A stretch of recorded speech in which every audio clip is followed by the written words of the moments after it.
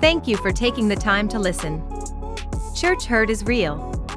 We would like to hear your story to help others who have been abused in church. Only when we speak up can we begin to heal from the pain. Please send your story confidentially to the email witmin@yahoo.com.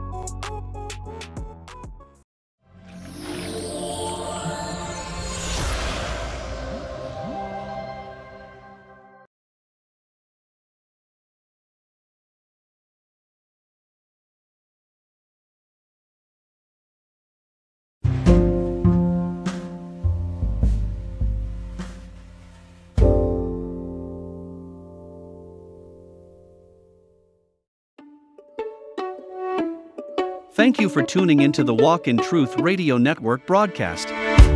Grab your Bible, get settled, and let's walk through the Word of God together. Let us now reason together and listen to see what God is saying to us today.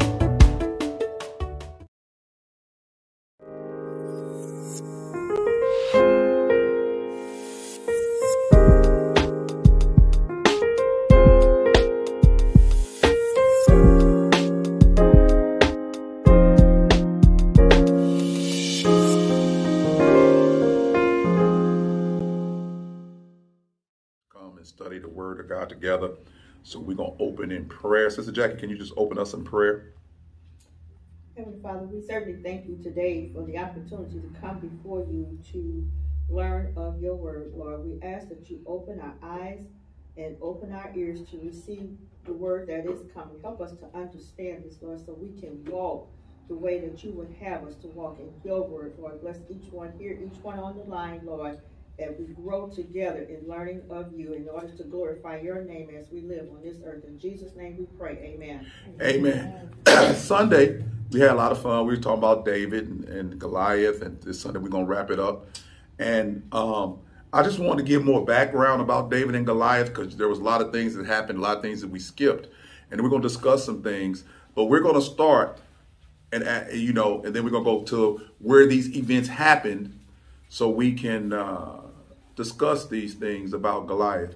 We know that David was the anointed king of Israel, that Saul had got rejected. And we're going to go find out what happened. How did Saul get rejected?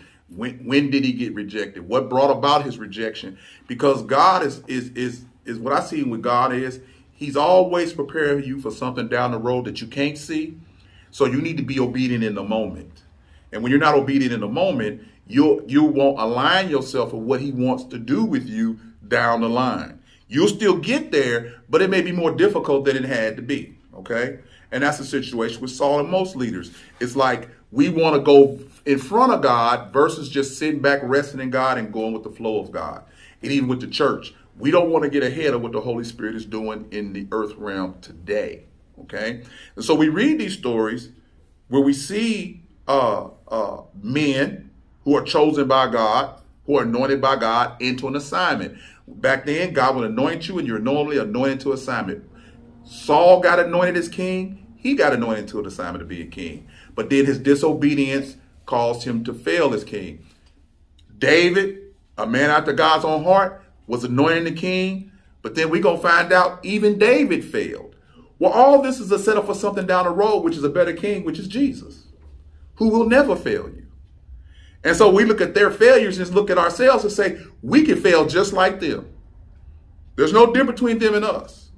Only thing we got different is we got Jesus and the Holy Spirit that's supposed to guide us into all truth, but you got a free will to either obey what you learn through the word of God or disobey. All right. So what I want to start is in Frida, look at 1 Samuel chapter 16, verse 1, the statement that talks about him being rejected. Read verse 1, just verse 1. Coming from the NASB. Now the Lord said to Samuel, how long will you grieve over Saul, since I have rejected him from being king over Israel? Fill your horn with oil and go. I will send you to Jesse the Bethlehemite, for I have selected a king for myself among his sons. Okay, stop right there. Now, we see the rejection of Saul. We talked about that. Rejection brings opportunity, normally for somebody else. The plan for David came upon rejection. David is a young man. We know that When God chose him, he didn't choose the older brothers. He chose the younger brother. And we got a saying in the Bible where it tells us, the older shall serve the younger. We found that also where else in the Bible? Does anybody know where you find the younger one serving, being the ruler over the older brothers? Where else do we find that at? Jacob and Esau. Okay, and whatever. That's good. Where else? There's one more place. There's another place. There's another place. Where else? Think about the stories of the Bible. Where else do we find a younger brother who goes into captivity and then saves his older brother? Joseph. Even though Joseph wasn't the youngest, it was his older brothers that put him into slavery. Okay? So God has no respect of a person. And what God says is, tradition normally is, in most families, the older one normally is the one that's selected. The older one is normally one that will be the one chosen. Even with Jesus, he was the older one. But God is not subject to our predispositions to what we call tradition. Okay? He does what? What he want to do. He's sovereign. And that's the key. All right? So we got the rejection of Saul. Saul was a king that was good looking and tall. And what tribe was he from, Frida? You should know this. What tribe was he from? Benjamin. He was from the tribe of Benjamin. Thank you.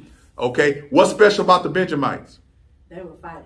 And what hand did they use? The left. The left hand. They were left-hand fighters. Okay.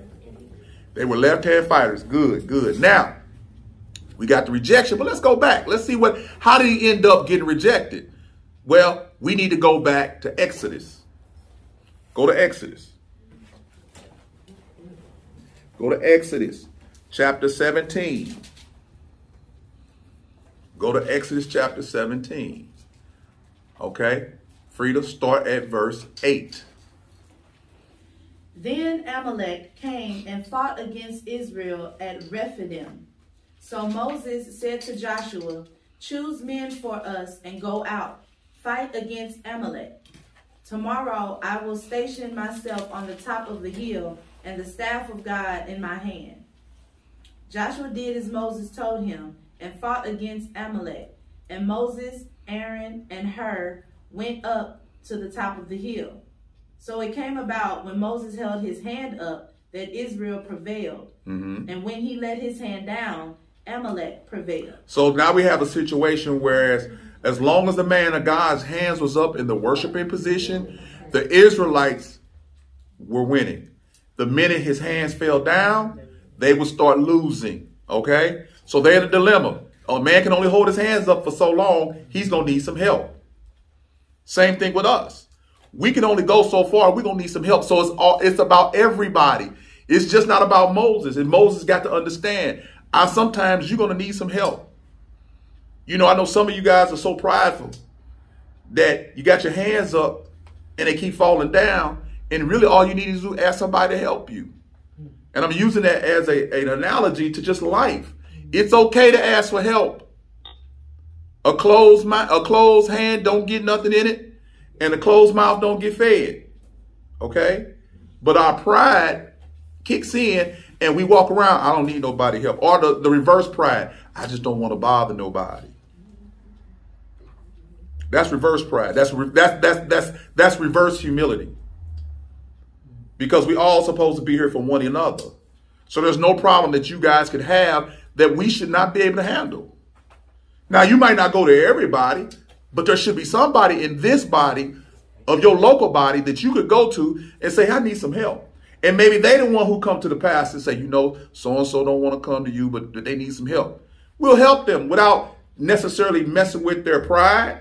But we need to know what goes before the fall? Pride.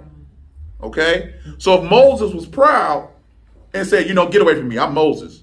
You remember, I'm the one who helped part the Red Sea. Right now, he needed help, and God showed him right then and there, you need help. So keep reading. Let's see what happened.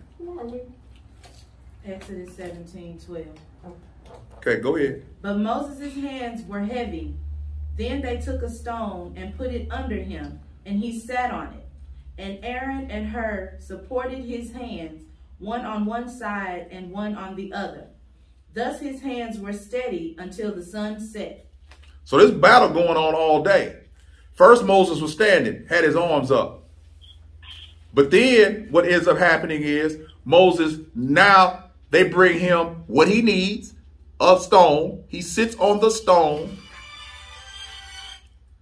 He sits on the stone, and then they come and prop his hands up. Okay? He's resting on the stone. What is he resting on?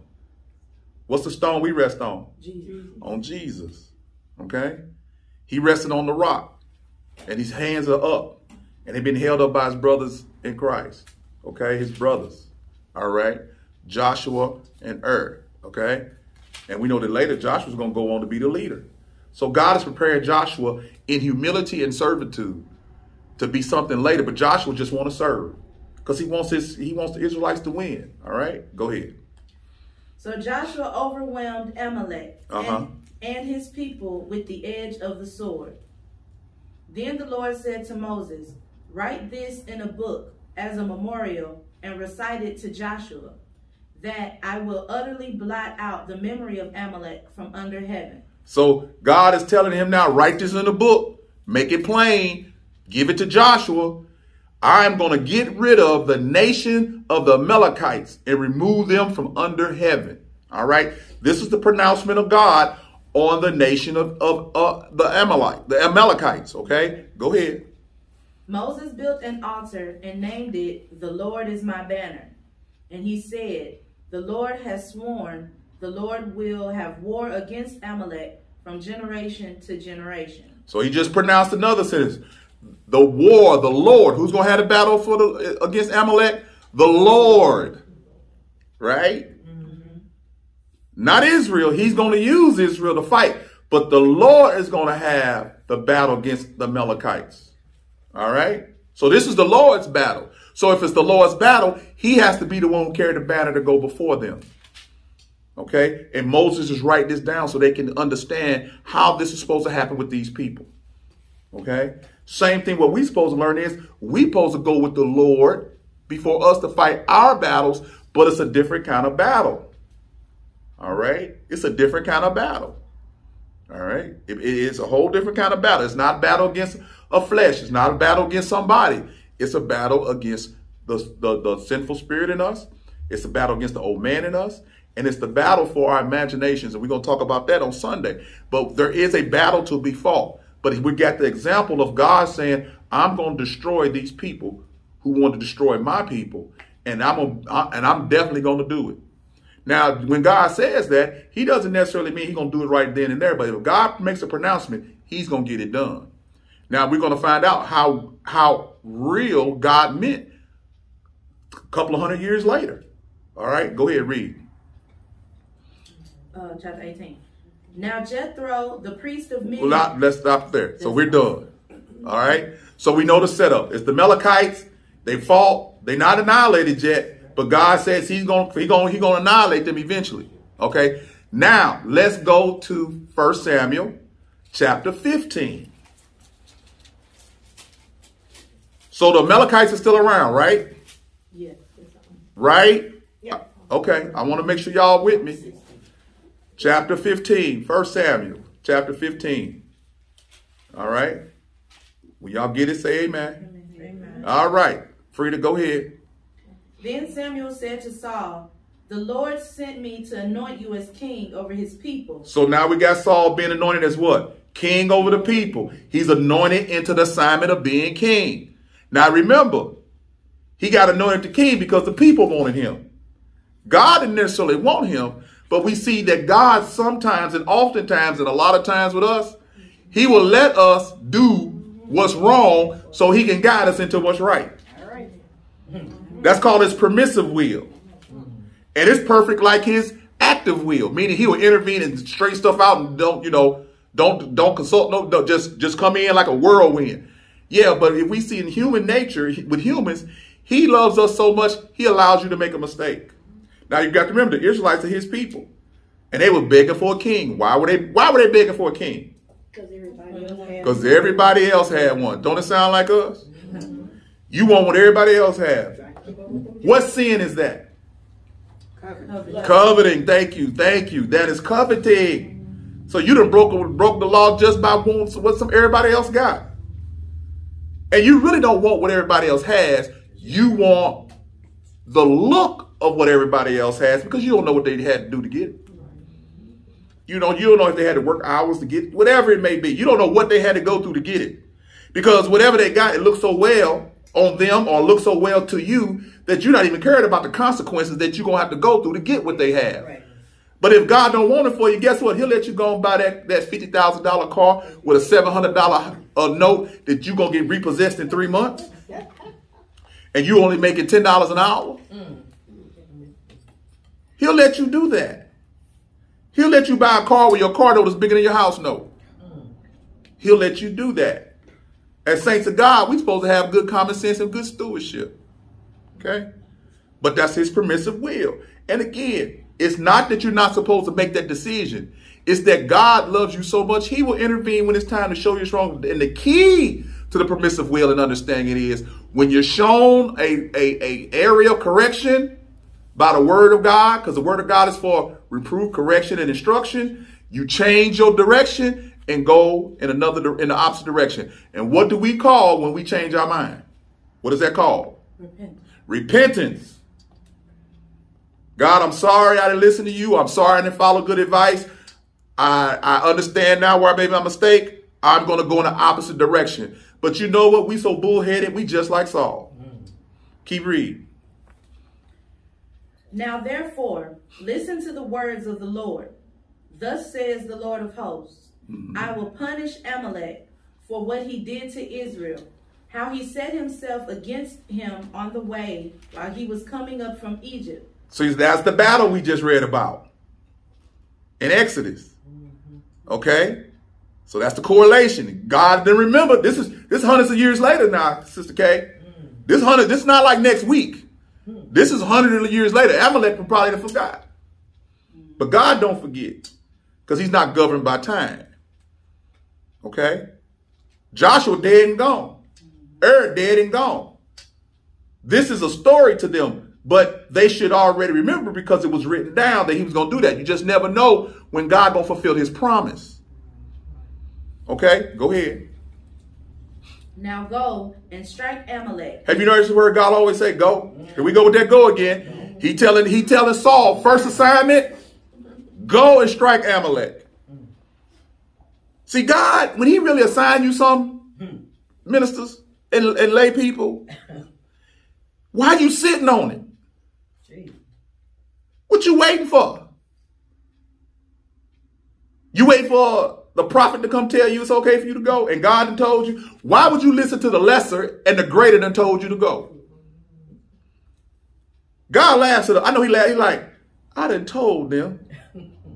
Why are they going to who I made to verify what I done? Now, you can get verification, but don't mistake that verification is not activation. If God tell you to go, you better get up and go. What did he tell Abraham? Go. What did he tell Moses? Go. They had nobody to consult. Why would you need somebody to consult when you know it's God? When you know it's God. You ain't got to consult nobody, but what we end up doing because of church tradition and the stuff we done got wrong in scripture, you think that you got to ask permission from your pastor to do anything. You got to be kidding me. They got clay feet just like you.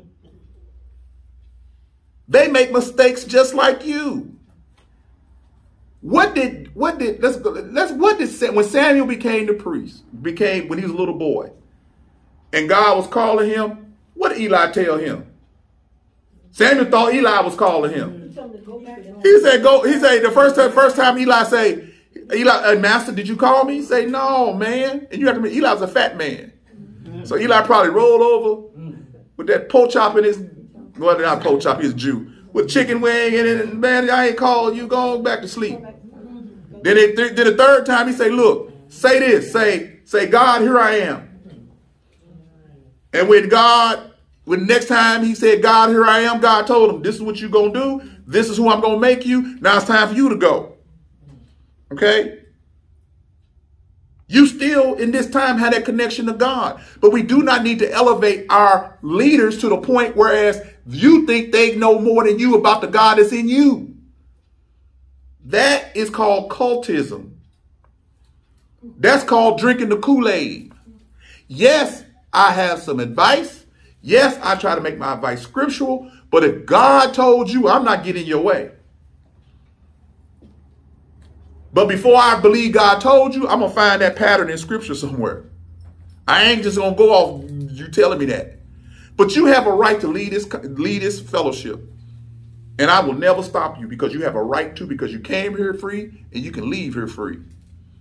And I don't hold your fate with God in my hands. Now, I know they twist the scripture in the Bible where it talks about that these pastors and leaders have a charge over your soul. Charge over your soul don't mean I own your soul. What it means is I'm going to be held accountable for what I teach you. That's the charge I got. Not you got to listen to everything I say, do what I say. And if you don't do what I say, you ain't going to be blessed. The devil is a lie. We're going to set some people free up in here, Sister Karen. Sister Jackie, we're going to set some people free up in here. People going to listen to me. I know you pastors going to be mad at me, but you do not run them people. Them are God's people. Until you realize they're God's people and you're just a servant of God's people and God. See, I got a dual purpose. I'm the servant of God and I'm the servant to his people. Ministers, that's what we do. We serve God and we serve God's people. That's our job. That's it. All right? Go ahead and read, Frida. Now go and strike Amalek and utterly destroy all that he has, and do not spare him, but put to death both man and woman, child and infant, ox and sheep, camel and donkey. So God didn't say kill everything. Hold on. Run through that list again. Man and woman. Child and infant. Child and infant. Child and babies. Now you got to remember he's doing that because they attacked his people. And then who else? Now let's go to the animals. Ox and sheep. Camel and donkey. Camel and donkey. Basically a bloodbath. God said destroy them. And let's be honest, some of us could stomach if God told us to do that. Yeah. Let's just be honest with ourselves. That's a lot. Yeah. But that is Saul's first assignment. Now, this is what I'm going to tell you, saints, especially you ministers, you better listen. Don't blow your first assignment. Don't blow your first assignment. And your first assignment is going to challenge you. Because either you're going to trust God with what he said, or you're going to do what you think.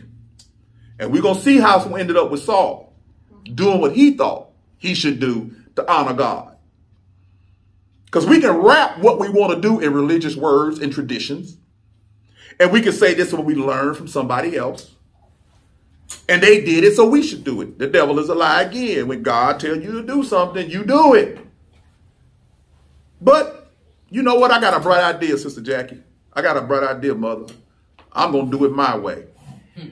I'm going to do some of what God say, but then I'm going to do some of it my way. The only problem is God is not a my way, his way type of God. He's a his way or no way type of God. He'll allow me to do stuff my way, but then I got to pay the penalty because I made a decision, and the decision of seeds, and that seed going to grow up. If I do what God say, everything going to come up roses. If I mix God's decree with what I want, and it's not what God said, ain't nothing but weed going to come. First assignment, just go kill everybody. Okay? Keep reading. Then Saul summoned the people and numbered them in Telaim, 200,000 foot soldiers and 10,000 men of Judah. Hold up. That's almost 250,000 men plus Judah, 10,000 men of Judah. And we see kind of the separation begin between Judah and the rest of the tribes. Because that was interesting. He talked about 10,000, 20,000 men, but then he said 10,000 of Judah. I just caught that, when I was reading it earlier, I was like, dang, God has separated Judah already. All right? Because you got to remember, he a Benjamite. All right? He's a Benjamite. Go ahead. Saul came to the city of Amalek and set an ambush in the valley. Saul said to the Kenites, "Go, depart, go down from among the Amalekites, so that I do not destroy you with them. For you showed kindness to all the sons of Israel when they came up from Egypt." So that was the situation. We can go back and read that for yourself. Go back when the Kenites actually helped Israel as they were wandering in the wilderness. Go ahead. So the Kenites departed from among the Amalekites. They left. They knew what time it was. Okay? They knew what was about to happen. Go ahead. So Saul defeated the Amalekites from Havilah as you go to Shur, which is east of Egypt. So you're talking about a battle that raged for a couple of miles, for about 20, 30 miles, okay? So that you started in one place and you just kept killing. Go ahead. He captured Agag, the king of the Amalekites, alive. So I captured the king alive. What did God tell him to do? Now, what he thinking is what? No, not the king. Because I wouldn't want that to happen to me. But that is not what God said. God didn't say to kill everybody but the king. He said kill everybody, including the king. But sometimes what happens is we get in a position ourselves and we have mercy on something that God say destroy. Because we like, but we wouldn't want that to happen to us. And that's probably what he did. I'm making him human. That's probably what he did. And I want to show him off. I want to show that I captured the king based upon what God said. But God said he's going to destroy them. And God told you to destroy them. But you want a trophy. You want something you can show off. We're going to see how that works. When you want to do something to show off. Your motive is wrong. But you're going to try to twist your motive, as you're going to see, to say, I did this for God. Well, you know, Pastor, I didn't do what you asked me to do. But, you know, I did it. I did it for God. Okay, fine. But if it's not of God, you got to deal with the consequences. And so if it's not of God, I got to deal with the consequences. And a lot of times in the new dispensation we in of grace, you ain't got to worry about getting destroyed. But you're going to go to the woodshed. The Bible says he chastises those he loves. Okay? So you will get corrected. You might get spanked on. You might get if you're preaching, you might get sat down. Take it as a learning experience. Don't get so in your feelings. Because that proves that your motive was wrong. You know, sometimes the way I come up, Bishop used to do stuff that under a normal man's circumstance who's not called would get mad. But now I look back at it, I can say, well, you know what? He was testing my calling to see if I could handle rejection or if I can handle disappointment.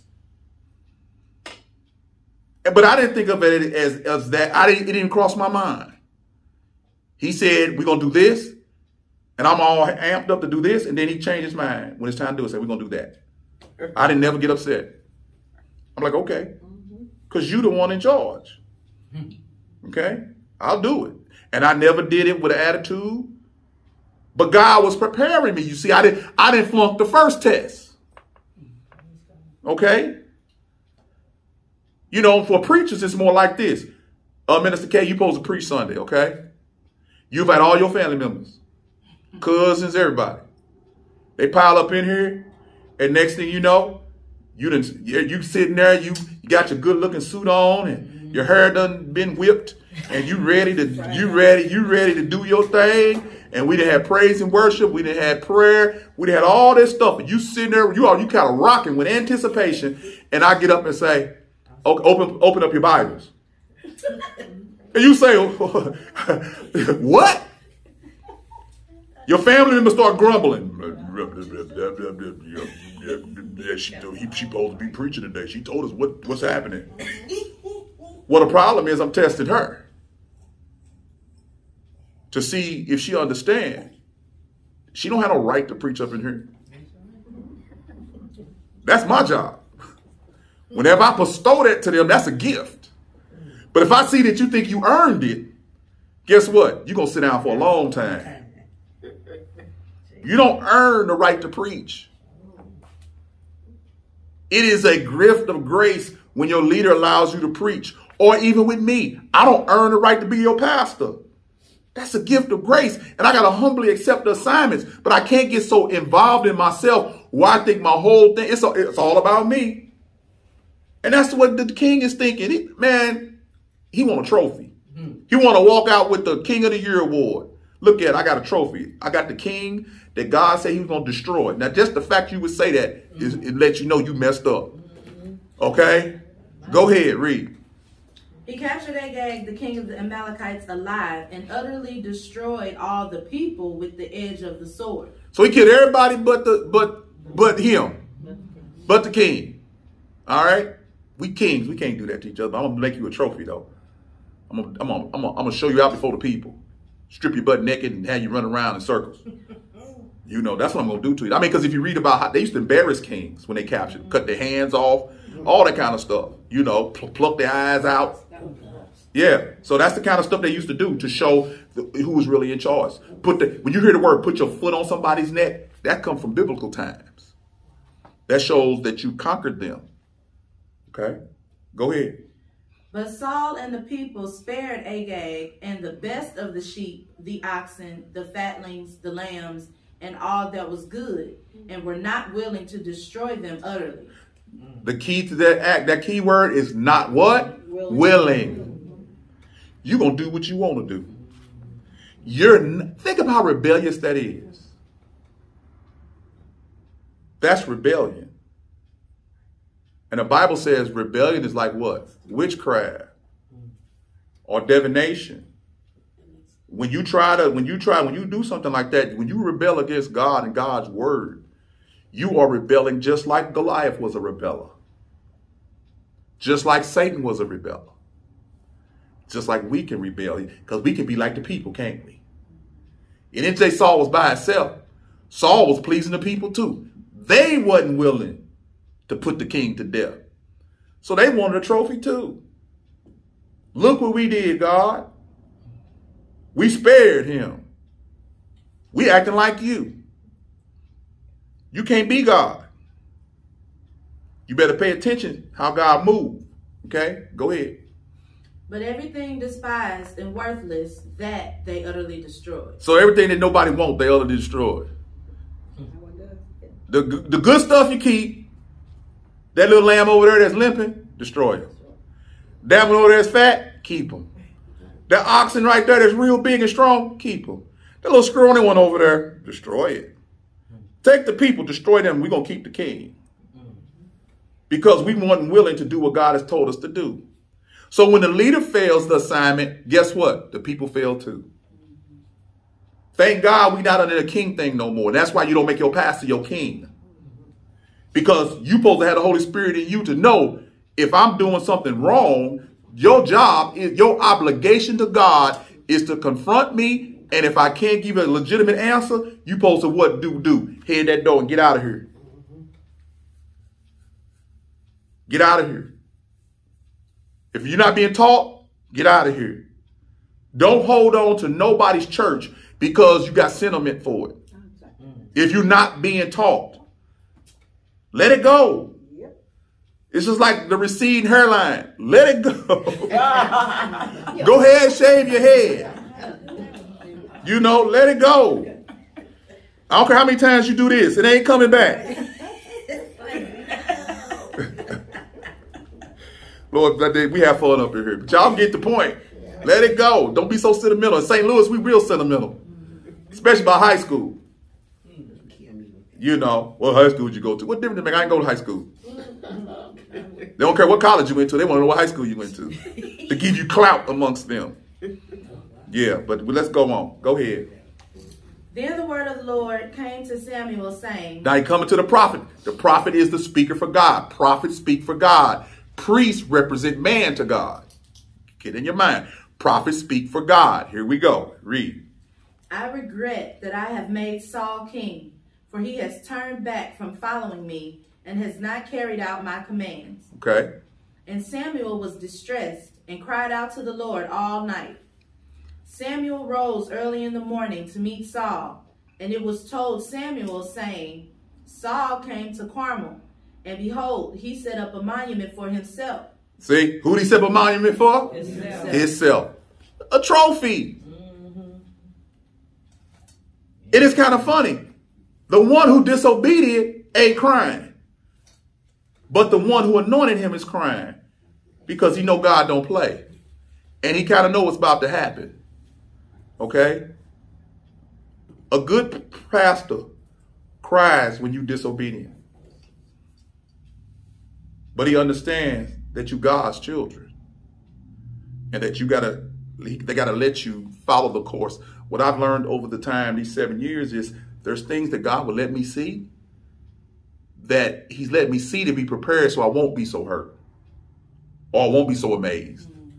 And it has to, I have to allow it to happen because there's a lesson in it when God jumps back in it and corrects you. There's a lesson. God loves you. He wants to show you lessons. He don't want to destroy you no more. But we're going to see what happened back then. Thank God for Jesus and the cross and the grace because, man, we deserve this. Okay? We deserve what's about to happen. Go ahead. Then turned and proceeded on down to Gilgal. Samuel came to Saul, and Saul said to him, Blessed are you of the Lord. I have carried out the command of the Lord. Liar. That's what he done. Liar. Pastor, I done what you asked me to do. Liar. You did what you wanted to do. Pastor, I told you to set up 15 chairs. You done set up 10. Why'd you set up 10? Well, I was thinking.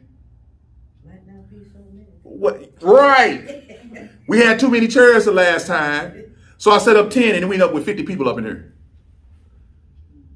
And I'm like, why did you just set up what I set up? And if we got extra chairs, let it be extra. And it's simple stuff like that.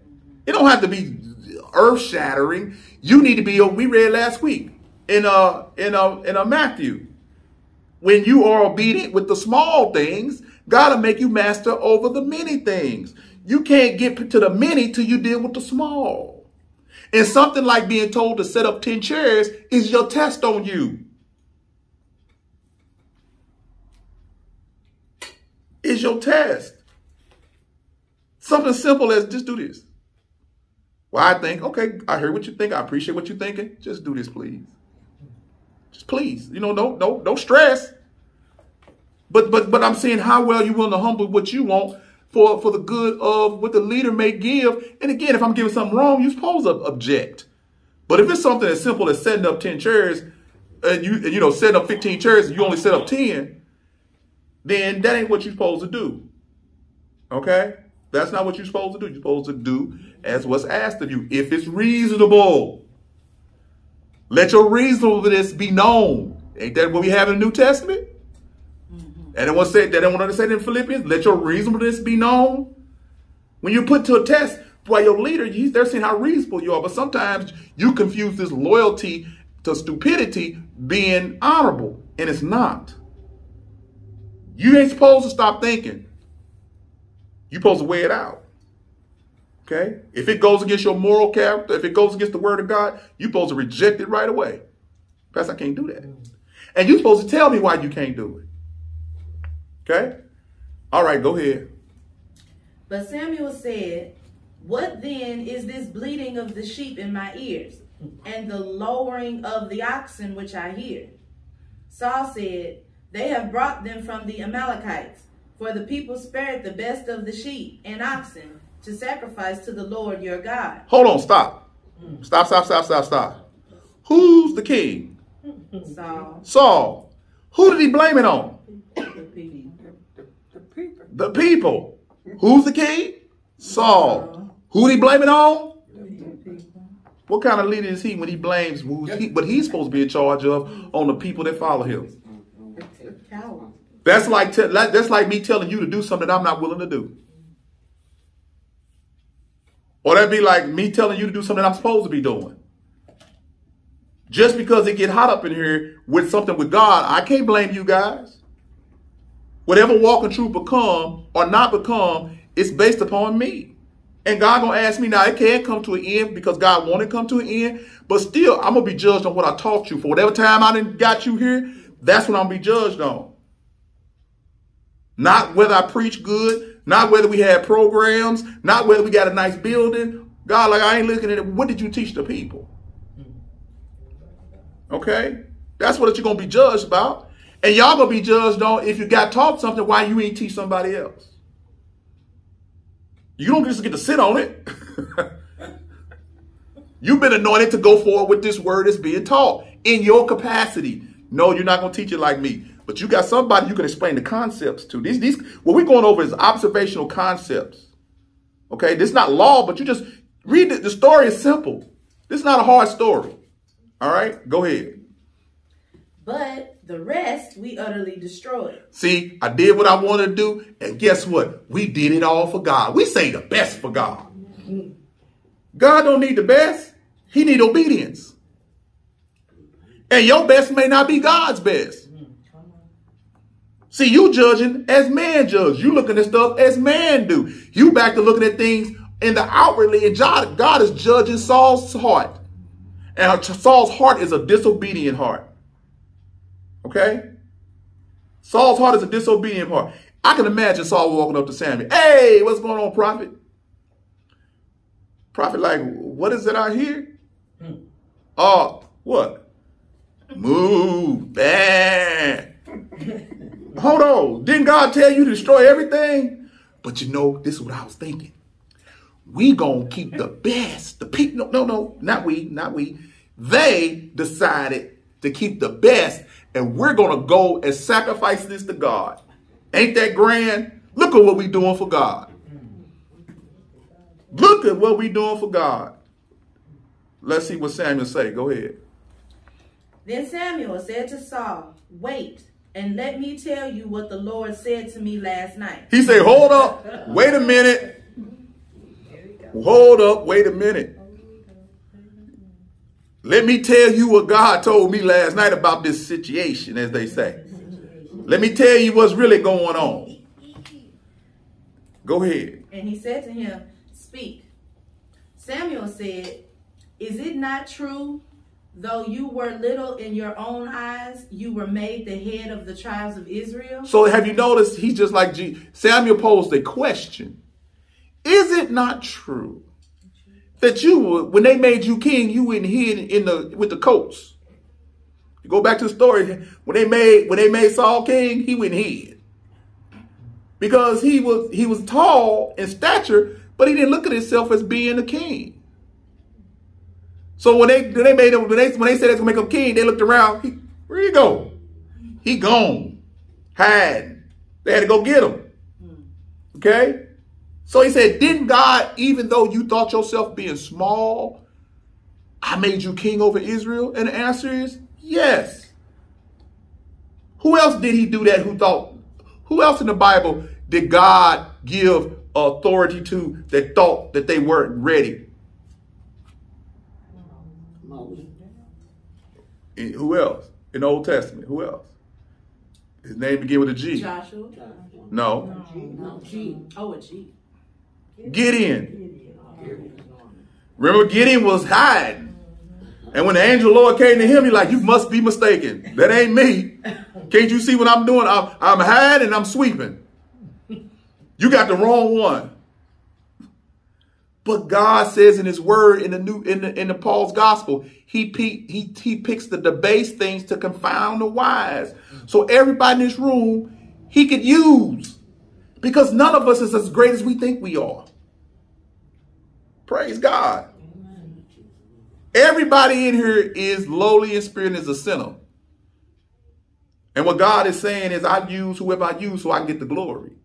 What is the end of man? To glorify God. What is the best way to glorify God? Pick a nobody and turn him into God somebody. And as a child of God, he did that for you. That whole resurrection and power resurrection that you can have in the Holy Spirit, that was to make you into God somebody. And without God, you still a nobody. Okay? He did that for you.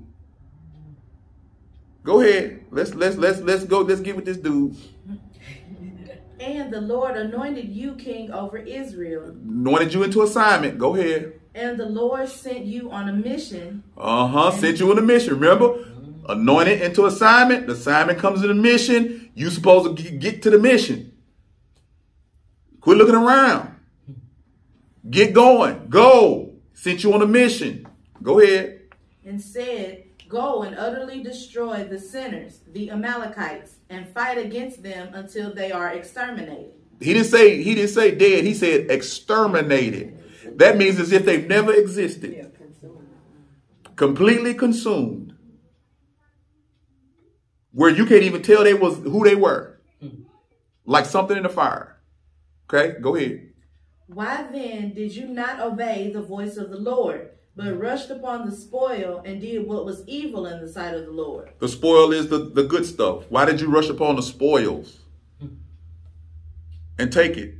You rushed upon it. Matter of fact, you ran and you rushed upon it. You didn't take your time to gather it. You looked at the good stuff. You just started gathering it up, told the people, go over there and gather it up. We're going to kill them, but we're going to gather this up. Go ahead.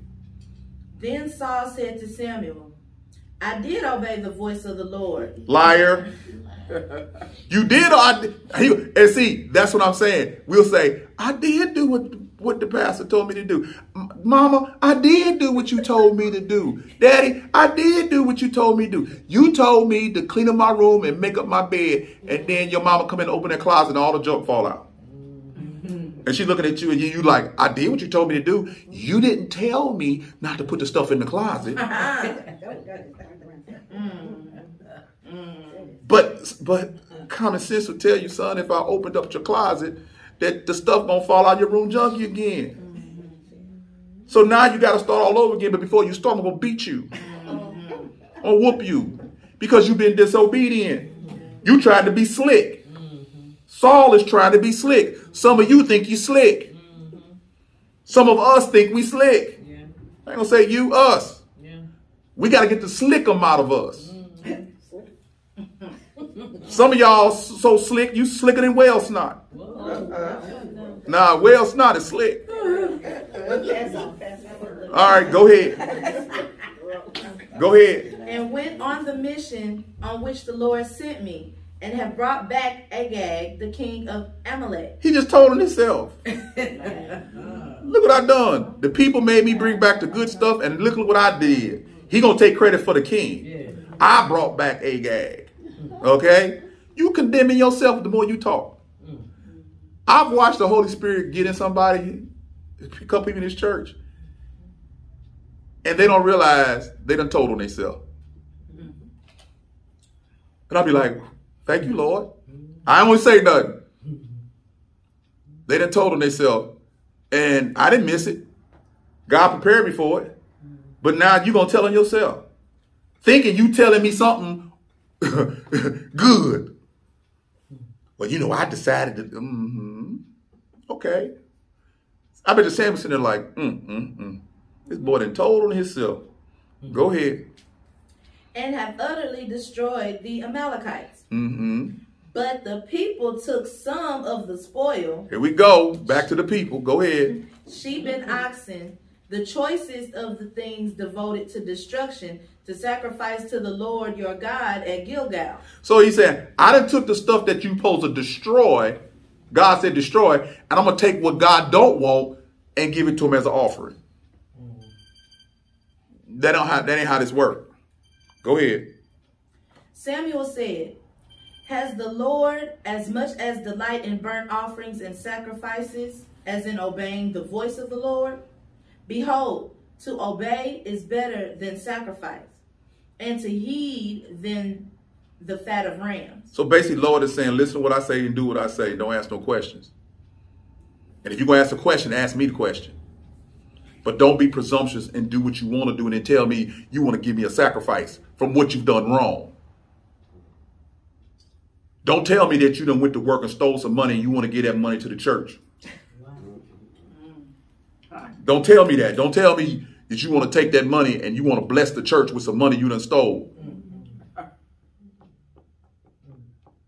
That's the kind of stuff people do. If we're not careful, we end up doing some stuff like that. Don't tell me that you took the stuff from the food pantry and you're supposed to give them to homeless folk and people that don't want it. And then what you done did is kept all the good stuff for yourself and give them the raggedy stuff.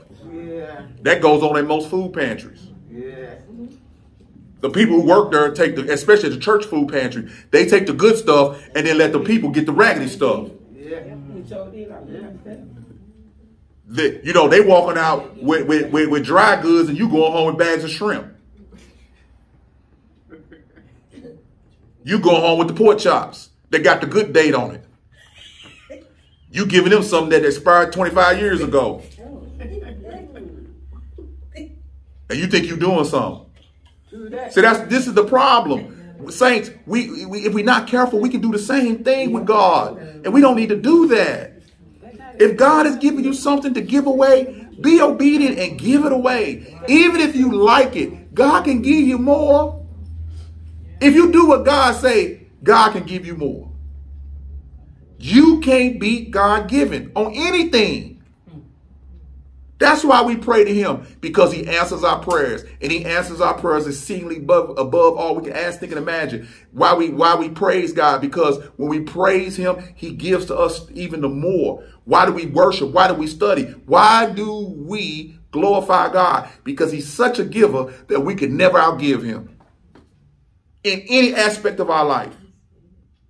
Never. We can never be as good to ourselves as God has been to us. Never. We're not tolerant enough with each other to do that. We're not forgiving enough to each other to do that. But God is. And he rewards those who pay attention and listen to him through his word and diligently seek him. All right, go ahead. For rebellion is as the sin of divination. Or witchcraft, you might have. Go ahead. And insubordination is as iniquity and idolatry. So when you don't do what you're supposed to do, you idolize yourself. What the King Saul was doing? Who did he make a monument to? Himself. Yeah. Who did he say kept the king? He did. Everything was about him, but he blamed other stuff on the people. All right, go ahead. Because you have rejected the word of the Lord. Oh, here we go, the first rejection. Not because God rejected him just arbitrarily, because he rejected the word of the Lord. Go ahead. He has also rejected you from being king. There we go. First assignment, out the box. First assignment. He ain't been king long yet. And his first assignment, he blew it because he would not do as God ordered him to do. How many churches are probably sitting in the United States of pastors and preachers who blew their first assignment? Because Saul don't go nowhere. Saul don't say, you know what? I blew it. Let me step down. No, he going to double down and hang on. Okay? You just read God has rejected him. All right? And Samuel's telling him this. Go ahead, read. Then Saul said to Samuel, I have sinned. I have indeed transgressed the command of the Lord and your words, because I feared the people and listened to their voice. How many pastors you know fall into that category? And again, I understand it as a human being. You start looking at your congregation. You start seeing what they want. You figure that if you do what they want, they're going to bring some more people in. But the problem is you're called to represent God to the people. And as that, you need to be in touch with God. And you need to take the chance and do what God tells you to do. Not what the people necessarily want. Because he describes the people in the New Testament as what? Sheep. Okay? It's not that you're dumb like a sheep is dumb, but what Jesus is trying to point out to you is sheep has certain qualities, and sheep don't necessarily do the right thing all the time. They need a shepherd. So the shepherd needs to be in touch with God so he can lead the sheep in the right direction, but he needs to lead with humility, not with orders. He needs to lead by being an example, not by being the Lord over them. Okay? So Saul done messed up. He fessed up now, but you didn't even caught Saul. You told on yourself. I mean, you telling us what you already told us. Oh, I sinned against the man of God. What you said, and I sinned against God. He think he's gonna get off. But what did Samuel just tell him? God has rejected you to be king over Israel. You're done. At that point, I'd have said what I had to say then, like Saul did, and I'd have said, you know what? Let me take this crown off. Let me go and get with the people. Okay, go ahead. Now, therefore, please pardon my sin and return with me that I may worship the Lord. So now he wants to bring Samuel into his foolishness. I know you the man of God. Can you go with me? Maybe God won't do what he said he going to do. But just like God said he's going to destroy the Amalekites, he going to do that to you. He going to do what he said. You're done. Stick you with a fork. You're done. Go sit down somewhere. Let them people go so they can go find a church they can be in. Let them people go so they can get under some good Bible teaching. Okay? Let them go. It's okay. You had your shot. You messed it up. You got a sign to do something. You got anointed to do it. You got a sign to do it. You know history that if I'm for you, who can be against you? And you did what you wanted to do. You got to deal with the consequences. The seeds came up, and the seeds came up, said you rejected as the king of Israel. But what you going to do is still do what you want to do. And then you're going to ask the man of God to follow you who just told you that you was done. Why would I follow you? And I know God has pronounced sentence of you being done on you. Just common sense tell me I don't need to hang around you no more. And Samuel going to be like, I got to go. I'm going back home. Go ahead. But Samuel said to Saul, I will not return with you. Nope. For you have rejected the word of the Lord, and the Lord has rejected you from being king over Israel. You rejected God. God rejected you. And no way I'm going to follow you, be with you. Y'all should think about that when y'all dealing with some people that y'all know that are straight up rejecting people, rejecting heathens. You gotta understand that. Go ahead. As Samuel turned to go, Saul seized the edge of his robe and it tore. So he gonna grab the man of God. Go ahead. So Samuel said to him, the Lord has torn the kingdom of Israel from you today and has given it to your neighbor who is better than you. Also, the glory of Israel will not lie or change his mind, for he is not a man that he should change his mind. So God said, ain't no reprieve from this. I already told you what I wanted. Go ahead. Then he said, I have sinned, but please honor me now before the elders of my people and before Israel and go back with me. You're like, don't embarrass me. Don't embarrass me. Just come with me. I know I've been rejected. I know that, but please come with me. Saul Sam gonna be like, nope, go ahead. That I may worship the Lord your God. So Samuel went back. Did you notice he said your God, not our God? He said that a long time ago. Yep, your God. Go ahead. Let's let you know how detached he was. Go ahead. So Samuel went back following Saul, and Saul worshiped the Lord. Then Samuel said, bring me Agag, the king of the Amalekites. And Agag came to him cheerfully. And Agag said, surely the bitterness of death is past. He's like, shoot, I'm still alive. Even though everybody else dead, I'm still alive. It's all good. Me and Saul buddies. Ain't that right, Saul? Saul like, man, you told me that if I'd be cool, I could sit at your house and we can just chill out together and I will serve you. But you know, you're going to let me live. You told me you're going to let me live. Even though God told you to kill me, you didn't. Thank you, Saul. You showed me mercy. Go ahead. But Samuel said, as your sword has made women childless, so shall your mother be childless among women. And Samuel hewed Agag to pieces before the Lord at Gilgal. So Samuel took care of what Saul should have took care of. The man of God, the prophet of God, took care of what the king should have took care of. God will never let his word come back what? Void. If you don't do it, he'll move you out the way and let somebody else do what you're supposed to do. That's why when God has told you to do something, get up and go. Do it like God said. You don't get no modification unless God brings it to you. Okay? Do what God has called you to do. Go ahead. Then Samuel went to Ramah, but Saul went up to his house at Gibeah of Saul. Samuel did not see Saul again until the day of his death, for Samuel grieved over Saul. And the Lord regretted that he had made Saul king over Israel. So now we go 16:1. Now the Lord said to Samuel, how will you grieve over Saul, since I have rejected him from being king over Israel? Stop right there. And we know the story from there. But we notice one thing. Saul did not step down. The evil spirit came on Saul. Okay, and Saul literally went crazy to the point where he was near the end. He wanted to consult a witch. See, when you fall out of God's favor, you'll do anything to stay in charge. And he had been fired by God. And see, Saul can't fall under, it's one thing to be fired by God. It's another thing not to know you've been fired. Saul knew he was fired because Samuel told him, but he still hung on.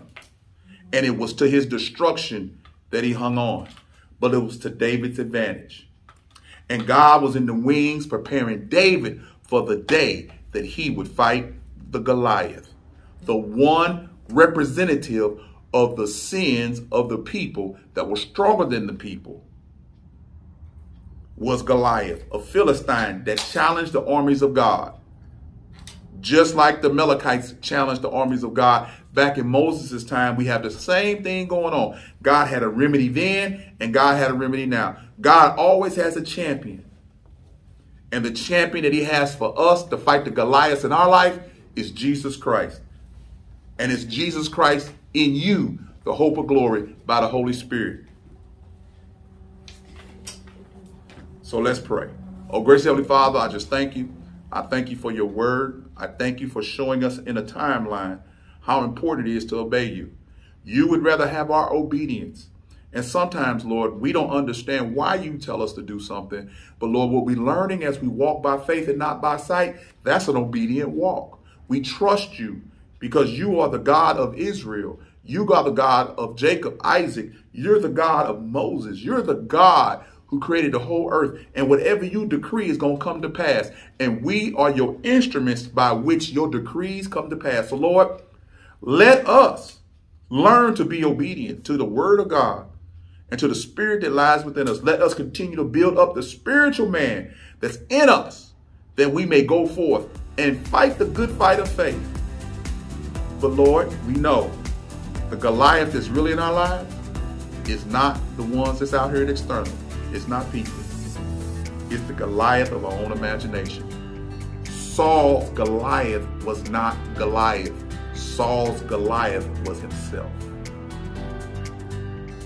And because he didn't trust God, he couldn't defeat the Goliath within himself. And if you don't trust God, you won't defeat the Goliath within yourself. It's in Jesus' name I pray. Amen. Amen. Thank you for listening to the Walk in Truth Radio Network broadcast. If this message has been a blessing to you, consider donating on your favorite platform. You can donate by looking in the description box and picking your favorite platform of choice, Venmo, Cash App, or PayPal. Continue listening. And your prayers are needed, welcomed, and appreciated.